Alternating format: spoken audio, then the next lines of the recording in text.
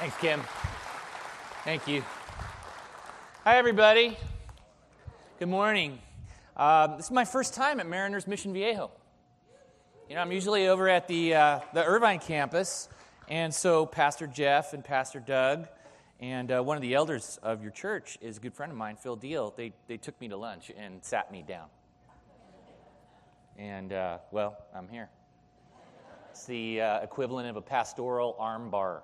Right, I tapped out. No, I'm really thankful to be here. And when you teach at other churches, you're always looking for some kind of connection that brings you a little bit closer, which is what I just did. You know, that Pastor Jeff is a friend of mine, Pastor Doug, and a lot of this church family. I've been in town for a long time and know a lot of the people that come to church here.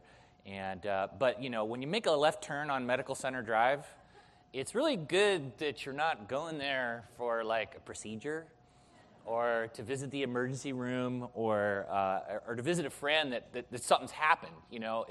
But the weird thing about making that left turn this morning is that it just created all these flashbacks, and the main one was one of the biggest spiritual lessons I had ever learned in my life, which was, and my wife hates it when I tell this story, so for all you moms out there, I apologize, but my son found a bottle of orange Motrin on the counter and thought it was, I don't know, Lick-O-Maid or something. And he downed a bottle of Motrin. And I got the call at work that my son was on his way to the ER at Mission. And so I drove very fast from work, and I got in there, and I bust into the emergency room, you know, and I make that turn through those double doors, and I pull back the curtain, and there's my guy, all right? He's like 4. And he is strapped in heavy Velcro straps, and he's on a backboard, and they have him turned sideways, and there's a nasal gastric tube going down his mouth, his nose, and there's blood coming out, and mommy's there right behind him saying, it's okay, and grandma and grandpa are there, and you know, and here I come riding in, and my son, and you dads know what this is like, right? Your kids look at you like, aren't you going to do something? And I remember my son, it looked like one of those cartoons where, you know, the head's getting redder and redder and it's about to blow off because he was so terrified and he was so frightened at what was happening to him, and he could not control what was going on. So you walk in there and you're just the heart of a father. You're just like, okay, I'm gonna give this guy relief. But then in the next nanosecond, it's like, but I can't do that. Because there's something going on inside of him that needs to be addressed. And so the best thing I could do was just try to relax him, right? So I'm there, I walk in, we lock eyes, it's this whole locking on, and I look at him and I stretch out my hand like a Jedi, you know? And I was like, Ryan, your dad's here. It's going to be all right. No help whatsoever. It wasn't a relief. But then he's looking at me and his face is still red and he's shaking. And I stepped a little bit closer and I said, Ryan, look at me. Your dad's here. You're going to be okay. And I could see him doing the math in his head, like, can I believe him? Can I trust him? And I saw kind of his face go from like bright red to maybe a mauve color or something. And then I stepped a little bit closer and I said, Ryan. I said, your dad's here. It's going to be okay. And then the next moment was just a miracle. So here you got a 4-year-old, terrified, heavy Velcro straps. They're pumping charcoal down his nasal gastric tube into his stomach to absorb all the toxic stuff that's in there. And he does this. And all of a sudden his face is relaxed and calm in the middle of it has to be a very, very terrifying moment. And the reason I share that story is that, you know, it wasn't that I really did anything. It was just the presence of his father and the promise of his father that in the midst of something he could not control, that it was going to be all right. And I was there in the midst of that, and somehow he trusted me, trusted my presence and my promise. And you know, as we come to church, my prayer for you this morning was, as God was talking to me, was that this morning you might have come through the door and there are things that are happening in your life that are uncomfortable. or maybe they're uncontrollable, or maybe they're creating some kind of anxiety. But can I tell you that your dad's here, your father's here, and he's just saying to us all this morning that you're going to be okay. You came to the right place. And so that was my prayer for you, that God would somehow speak the same hope and the same peace that a father or a mother can speak into a child at a moment when something's going on, and that they can surrender in the midst supernaturally to something that's happening, and that you can latch on to that promise this morning. So that's kind of what I was thinking this morning as I was driving in, not just the church or my connection with Mariners, but just I'm like, Lord, what was it that really impacted me kind of being over around this area? And that was it, because I think that's what God's asking of us all this morning, is that, life is unpredictable, it's uncontrollable. Parts of it make us feel uncomfortable, and to be able to have peace and hope in the midst of the normal, everyday things that bring stress and pressure because of the presence and promise of God the Father through Jesus the Son. Can I get an amen? Okay, that's why we're all here. All right, so let's just that's kind of my introductory comments, but big week for the USA. Okay, big week for the USA coming up this week. We have the USA versus my soccer friends. We have the USA. Wouldn't the 4th of July be super sweet if the USA advanced out of the knockout round to the group of 8? I mean, it'd be great.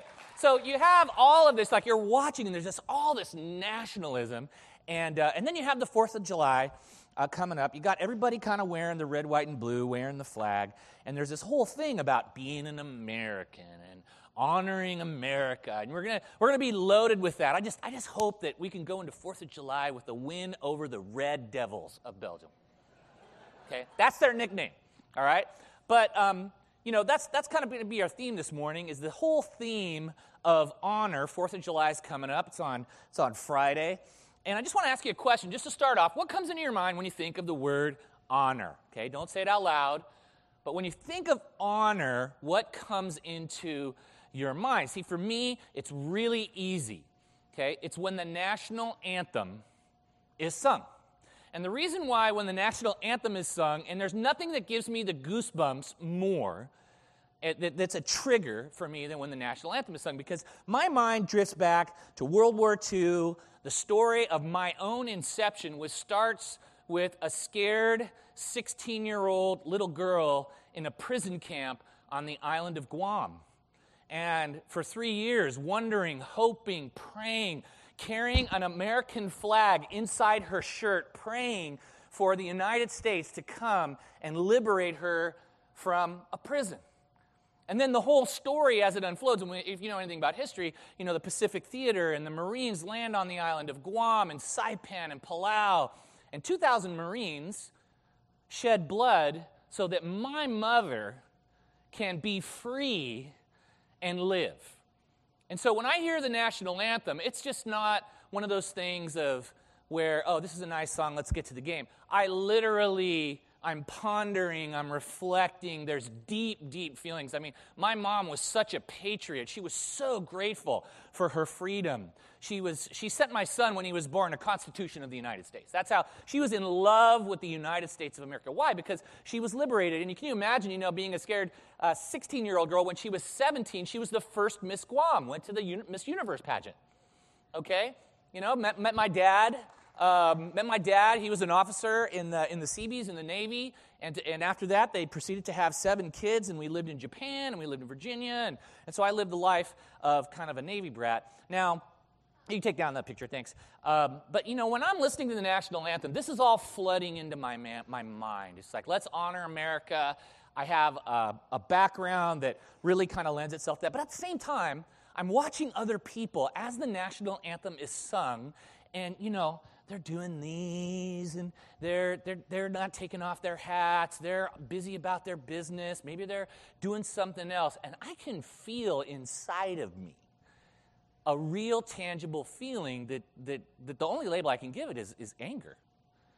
it's like, okay, what's going on here that we can't just honor a moment just in a second? And of course, now that you know a little bit about my story, you know why I feel the way I do. But it's in moments like that that I can't help but feel that we're kind of living in a little bit of a self-absorbed culture that's lost its sense of its ability to honor others, honor a moment. I kind of go down that path in my brain where, gosh, self-absorption, social media, cynicism and mistrust toward other people, in politics, between men and women, between black and white, between rich and poor, and the whole media frenzy out there. And we can no longer disagree honestly without labeling and assassinating, each other. I start thinking about the culture and being a men's guy and a father guy and a men's culture guy, seeing young men being trained in this culture of dishonor and how there's great waves of dishonoring of women. And then I think, gosh, that hurts our women and our wives. And then that creates cynicism and mistrust among women when it comes to men. And I start thinking, gosh, what's going on? And then the worst of all, I think of Christians who feel somehow called by God to criticize or dishonor or disrespect or diminish members of their own spiritual family. And now I'm really on a slippery slope, but my point is this, is that the bottom line is that the dishonor culture you can't help it. It has infected us. It does infect us. We're in it. We're in this massive pool of media, and there's a lot of dark trends going on. But here's the thing, and now I'm going to make a transition, because if you came to church and you walked out with just that, I'd be really depressed and headed for some Zoloft. Okay? But that's not where we're going to say. When something's dark, when there's a dark trend, or in societies and in communities and in people's relationships and in marriages and families and friendship, it doesn't matter whether you're in high school or whether you're a son or a daughter or married or single. We're all in the context of relationships. And when you're in kind of a public culture of dishonor, and there's this threat of you getting infected, the beautiful thing about a dark trend is that a new trend is easily seen against the backdrop of a dark trend. I mean, I'm thinking about your Serve weekend. What is the matter with you people? That's a trend of light against a dark culture where people are self-absorbed and are only thinking about themselves, where others aren't being honored, where needs aren't being met. And so Mariner's Mission Viejo is a light. I mean, the Bible even says in Philippians 2:15, it's not on the screen, but it says that we, the followers of Jesus, are like stars shining in the universe against the dark backdrop of space. And so that is really where I want to go now, is where I see a people. I see a counterculture, and they're called followers of Jesus, who are supposed to be lights against the dark, showing another way, and that's us as the body of Christ. It's Mariner's Mission Viejo as a church family, that's our commission. I also see a Jesus in the Gospels who modeled this counterculture of honoring people, especially those who have been labeled or assigned dishonor. In the first century, the broken male mentality of the first century was, thank God I'm not a woman, thank God I'm not a kid, thank God I'm not a Gentile. That is the culture that Jesus walked into. But what do you see Jesus, the man of justice, Jesus, the man who honored everyone, do? You see him honoring and defending women. You see him saying, let the kids come. Let them come. And he invited them, and then he blessed them. And then you see him telling parables about the Good Samaritan and breaking all the rules when compassion or God's word demands that there be given honor. He touched the ethnically unacceptable, the morally unacceptable, the physically unacceptable, the gender unacceptable, the racially unacceptable. And so we see in Jesus this trend. In fact, I see such a mandate and modeling in God's word through the life of Christ of honoring others.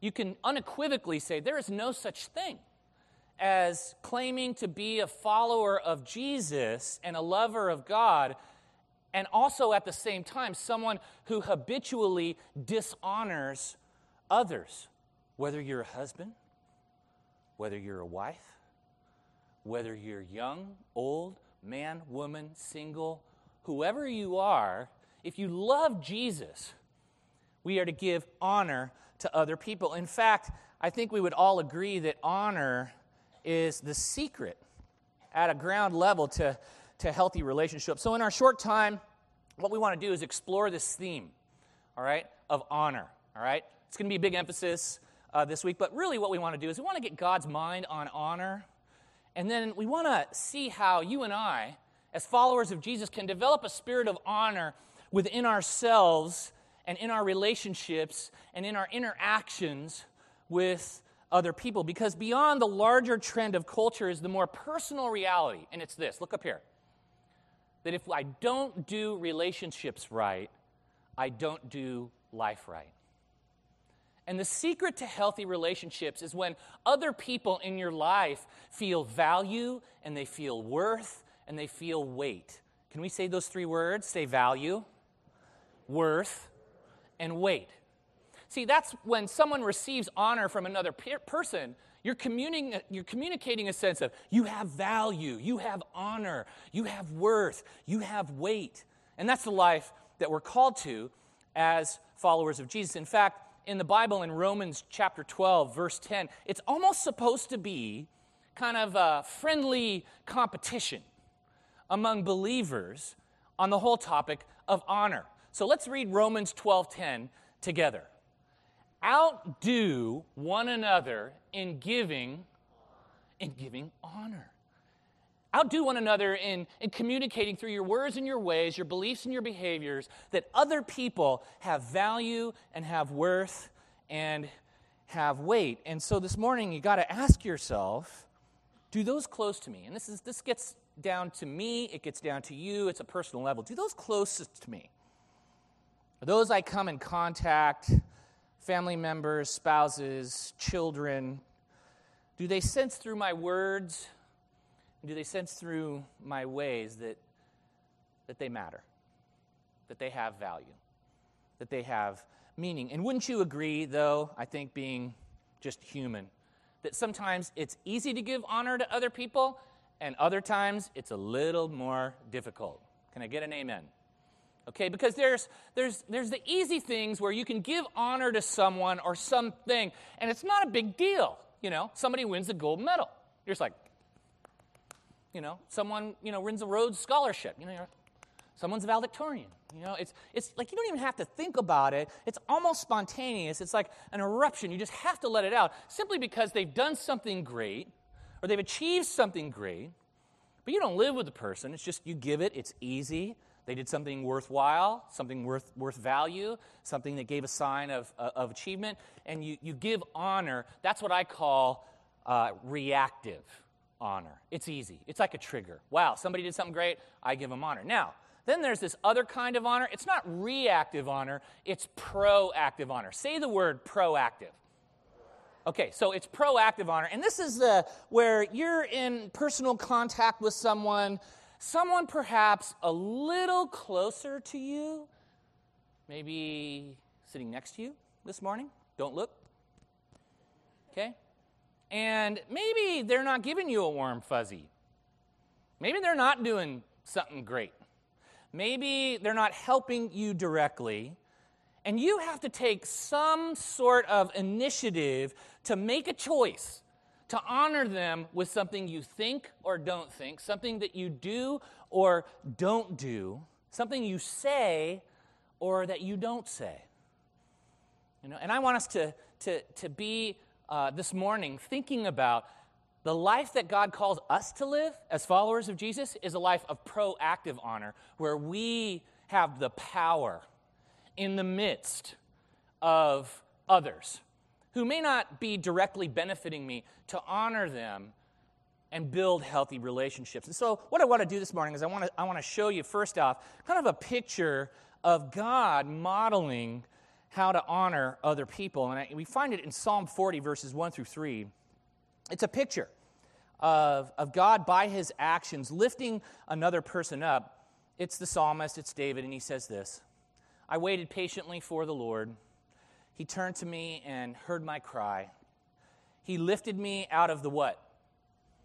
The slimy pit, out of the mud and mire, and he set my feet on a rock. He gave me a firm place to stand.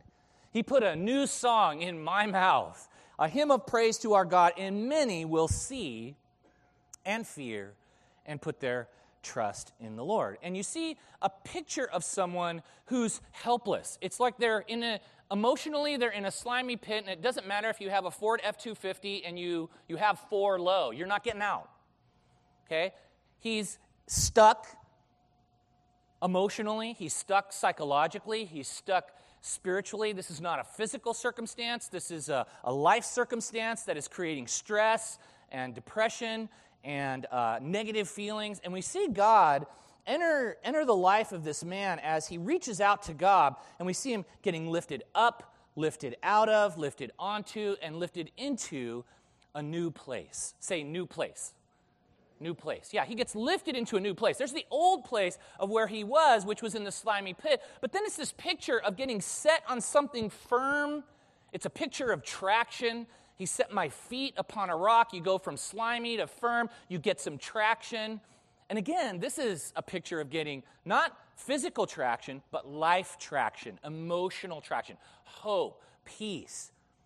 So he's not in a physical place. He's in an emotional, psychological, spiritual place. And there are some of you here this morning, I know, in a crowd this size, you feel like David. You feel like this guy. You go, man, I'm in a slimy pit. I've tried everything. I'm a resourceful person. I know how to get out of stuff. I know how to take care of myself. But and there's a situation that you can't resolve on your own. You're like at a life cul-de-sac. You're just like, okay, I really want that to change, but everything I'm doing can't get that to change. And it's creating a little bit of feelings, on the inside, and it's kind of like a slimy pit that no matter what you do, you can't get out of. You know what? People in general, just take this to the bank. People are like icebergs. They only show you the tip of their lives. You know where the substance of an iceberg exists? Where does the substance of an iceberg exist? Under the water, right? And it crashes big things. That even the Titanic, the unsinkable Titanic. Life circumstances, life emotions. You ask people, hey, how's it going? What do they usually respond with? Yeah, good. It's all good. Guys are notorious for this, right? Say, how's it going? It's all good. Who is this person? It's all good. Because, this is earth, not heaven. And we know that on earth, there's good and bad. It's not like peaks and valleys. It's like train tracks, There's good that's going on in our lives, but there's also things, because there are things that are broken. Earth is broken, the Bible says. People are broken.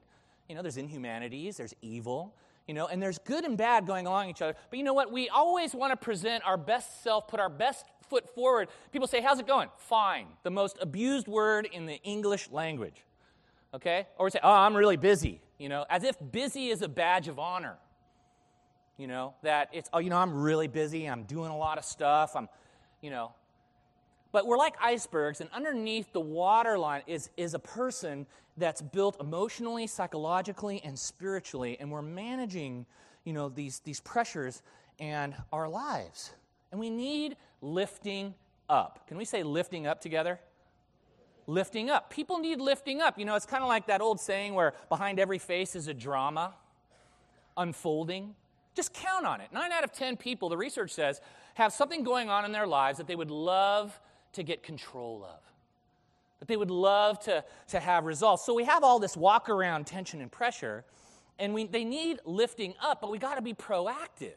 And that's what we see God doing. There's a person that's stuck, and they need lifting up, and a person who needs new emotional help and power and on the inside. And we see the results that happens when a person gets lifted up. There's a new song. There's something that happens on the inside so that on the outside, something new happens. They change. They transform. Put a new song in my heart, a hymn of praise to our God. And many will see and hear and put their trust in the Lord. There's this transformation where in the midst, maybe nothing has changed, but in the midst, God honors this man, David, who's stuck in the slimy pit, and all of a sudden, his circumstances might not have changed, but his spirit has, and he's able to have peace and hope in the midst. And that's what God wants for us today. So we're going to look at 3 ways to develop a spirit of honor. And the first way that we develop a spirit of honor is to have a right view of myself before God. That's the first step. So let's look at the Bible. And then let's talk a little bit about that. God himself says in the Bible a little bit about it not being about you, but it being about him. In Jeremiah 9, 23 and 24, it says this. This is what the Lord says. Let not the wise boast of their wisdom, or the strong boast of their strength, or the rich boast of their riches, but let the one who boasts boast about this, that they have the understanding to know who? Me. They have the understanding to know God, that I am the Lord who exercises kindness, justice, and righteousness on the earth, for I delight in these things, declares the Lord. And so what's God saying? God's saying, hey, you know what? You might be smart. You might have a degree. You might have graduated from college. You might be physically strong, all right? You might be physically together. You might have a big bank account. But guess what? God is infinitely smarter, stronger, owns the universe. And when that's the reality, that no matter how developed or strong or smart or resourceful that you are, that there's God. And when there is God and there is you, you should have a new reference point. That there's creator and that there's created. You see, it means that I am second if I get that. That there's God and that there's me. It means two things. It means I am second and I am accountable. Can we say those two things? I am second and I am accountable. Right, I am second and accountable. And when I get that, it changes the way, listen, it changes the way I approach my life and the way I approach my relationships. Okay? There's no getting all high and mighty when there's the Almighty. All right? Knowing that I'm second and I am accountable. You know, that he created me and that one day I'm going to account for myself and my life. That changes the way I approach you. It changes the way I approach my wife. It changes the way I deal with my kids. It changes the way I think about my boss. It changes the way I look at the needs in my community. The knowing that there's God and I'm second and I'm accountable. Now, what does God know? You see, if he's the creator and we're created, what does he know that makes us want to put ourselves in relationship with him? In just one chapter over, the exact same verses, Jeremiah 10, 23 and 24, it says this. It's a God's man, his name's Jeremiah, and he says this. I know, O Lord, that a man's life is what? Not his own. Right. It's not his own. It is not for man to direct his steps. Correct me, Lord, but only with justice, not in your anger, lest you reduce me to nothing. So what does Jeremiah know, and what does it mean in terms of his view of himself and his view of God? Well, he knows that he's created by God, that he's created for God, and that he's going to God. Say this with me. I am created by God. I am created for God. And I am going to God. When you get that, it changes everything. You talk about a game changer. Serve Weekend was a game changer. That understanding right there, I am created by God, I am created for God, and I am going to God, that is a game changer. Not only are you second, not only are you accountable, but God wants to direct you. God wants to correct you. God wants to perfect you. God wants to give you the abundant life, as Jesus said, and he wants a partnership and a relationship with you to do it. And that's what Jeremiah knows. He's saying, you show me how to live life. You know what blows my mind is that people who talk about Jesus as, oh, he was a great person. He was a great man. You should read his stuff. You should read the New Testament. You should read this. No, that's not Jesus. Jesus was God incarnate. He was brilliant, and he's the one who shows us how to live life. And he modeled how to live life, how to do relationships, how to treat others, how this relationship with God works, and how your life is designed to work. Why? Because you're created by him and for him, and everyone in this room is going to come face to face with Jesus Christ. Now, what's the goal? All right? If I have a right view, if God is God and he's creator and I'm created, and I'm created to be directed by him. I'm not supposed to live the self-sufficient life. I'm supposed to live the God-directed life, that he wants to partner with me in life. What is this whole point of having a right view of myself before God? What's the goal of that? My goal is humility. Can we say that word? Humility. Yeah, it's humility. Because humility is to honoring others what pride is to dishonoring others. You need humility. And the quickest way to get humility is to recognize out the box that you're created by God, you're created for God, and you're going to God. In 1 Peter chapter 5, verse 6, it talks about this whole idea of humility. But then in recognizing there's God and becoming humble because of your recognition of God, there's a benefit for you. Let's read it together. Let's put it up on the screen. Let's read it together. It says this: "Humble yourselves, therefore, under God's mighty hand, that he may lift you up in due time." You see, humility is a positional thing. See, is it humble yourselves where? Under God's mighty hand. Okay, there's God, you're him, I'm not. It's a positional thing. But humility is a powerful thing. It's under God's mighty hand.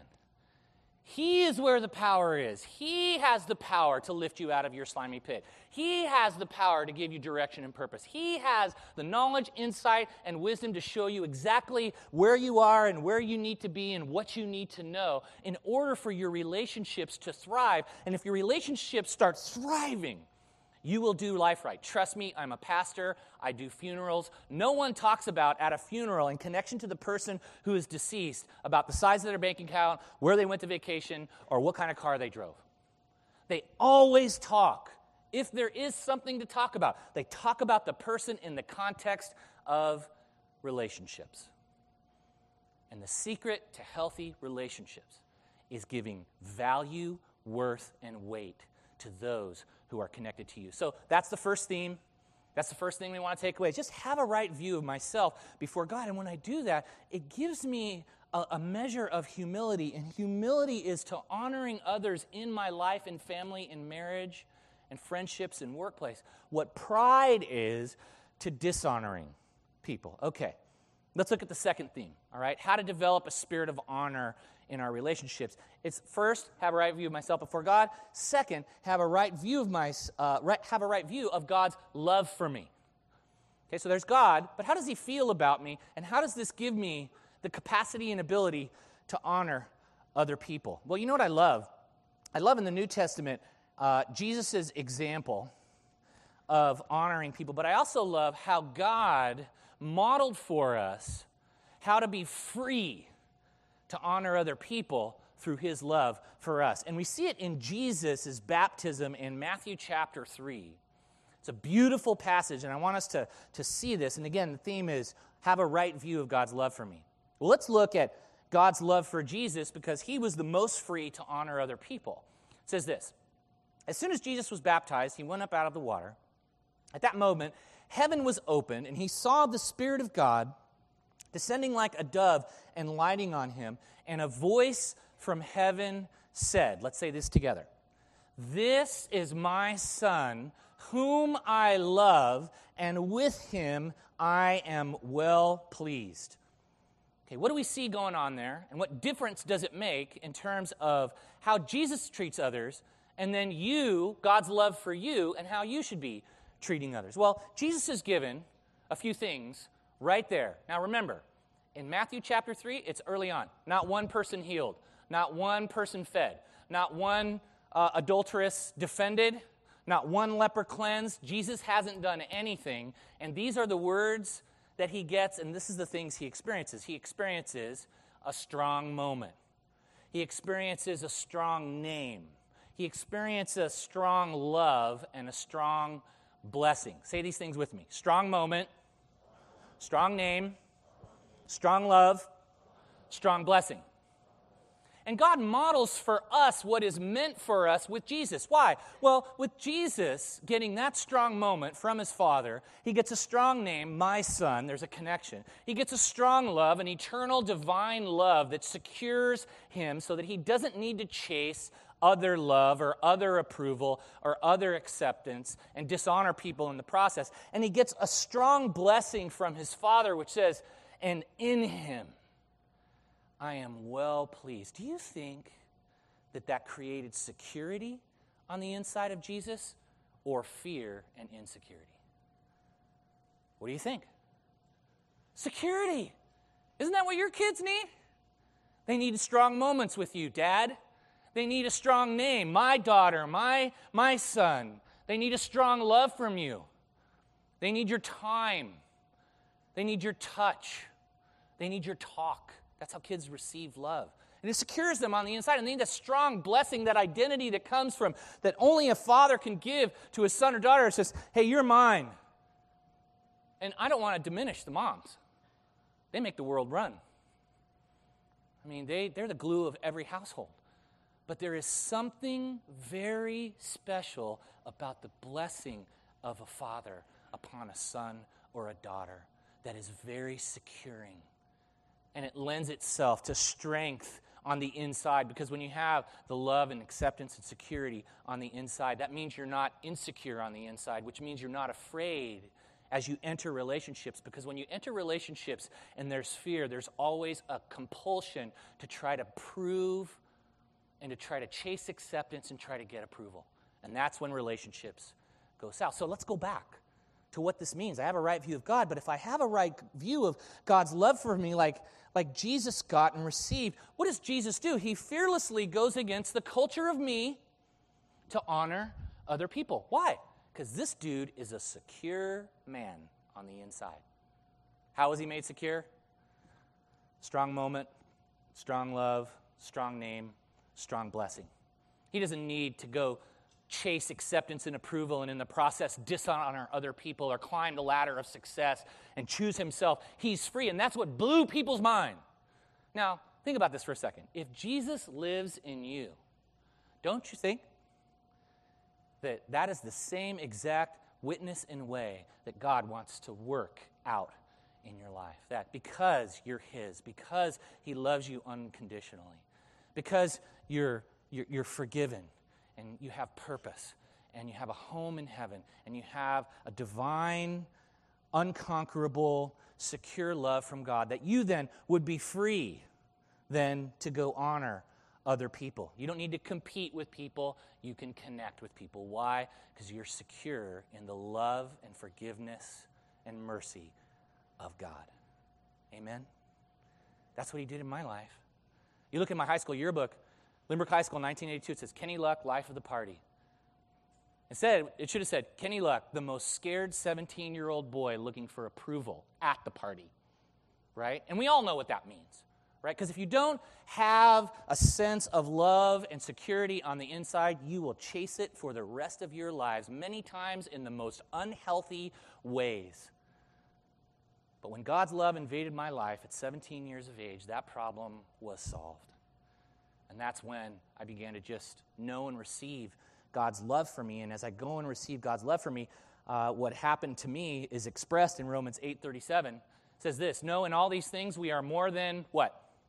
Conquerors through him who, you see, you want your relationships to thrive? You can't give away what you don't possess. But if you possess security in the love of God, you will give away security and honor with those next to you. And it doesn't matter if you're a student, or you're in college, or you're married, or you're single. God's put you in the context of relationships. And what does he want to do in you so that honor can flow through you? He wants you to know that he loves you. In 1 John 4:18, it says this, there is no fear in love, for perfect love drives out fear. Because the one who fears has to do with punishment, but the one who fears is not made perfect in love. You see, when you have the love of God in you, it takes away the fear. All right, last theme, and then we'll wrap it up. So, right view of myself before God, right view of God's love for me. Last is right view of God's desire for me with others. Now we're saying, okay, I know there's God and I'm not him. I know that he loves me and that love will never leave me. And I have the humility and I have the security on the inside, which then makes me free to go love. And now, God, what do you want me to do? In Ephesians 4:29, it says this, don't let any unwholesome talk come out of your mouth, but only what is helpful for building others up according to their needs, that it may benefit those who listen. You know what I love about that verse? It just tells us the very simple basics of how to honor others. You can build up or you can what? Tear down. And you see, because of God's love for you and because he's in your life and you know you're second and you know that you're accountable and you know that he loves you and that love will never leave you, you are free. In 1 Peter 2:16 through 18, it says, "Live as free men, but do not use your freedom as a cover-up for evil. Live as servants of God. Show proper respect to who? Everyone. Love the brotherhood of believers. Fear God. Honor the king."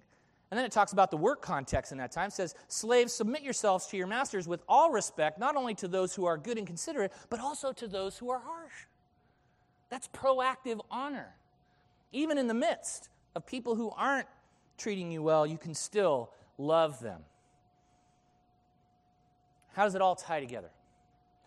In Matthew chapter 10, verse 8, Jesus is talking, and he says to us, "Heal the sick, raise the dead, cleanse those who have leprosy, drive out demons." Let's finish it together. "Freely you have received, freely give."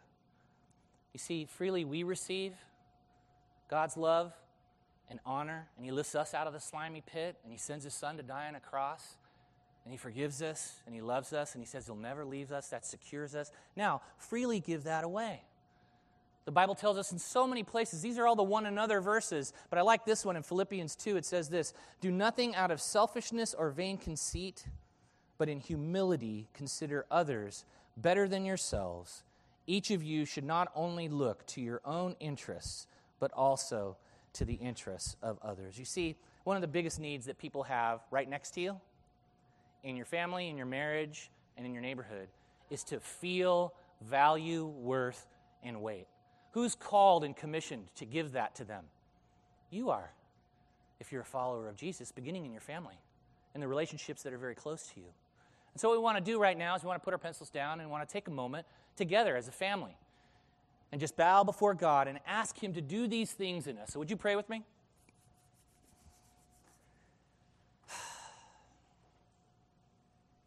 Lord, the first thing I recognize in a crowd this size is that it's hard to give honor and love to others when we've never experienced it for ourselves, or from someone that we've loved at a deep level but it wasn't returned, or is not being returned in this moment. And Lord, it's hard to honor others and give love to others when we've been dishonored or discounted or just flat out ignored. And there are some people here this morning that feel that way right now. God, thank you for the good news that you sent Jesus to solve this whole issue on the inside and how we feel, and to give us worth and to give us love. Jesus, you said, "Greater love has no man than this, that he lay down his life for his friends." Thank you, Jesus, for that kind of sacrificial love that communicates to us that we have value, worth, and weight. And so I want to ask you, everybody here, what have you done with Jesus' love? What are you doing today with that love? What will you do with it in the days to come? And Jesus wants you to recognize it for yourself. He wants you to receive it today. And he wants you to release yourself to it so that you can become that humble, secure, transformed person with a new song in their mouth. And if that's you today, all you have to say is this. Just say, "Jesus, today I say yes. I say yes to you, and I say yes to your love. And I don't know what it all means, but I recognize you. I recognize your sacrifice for me and for my sin, and I receive you and your plans and purposes in my life. Transform me from the inside out so that I can give honor to others. In Jesus' name, amen."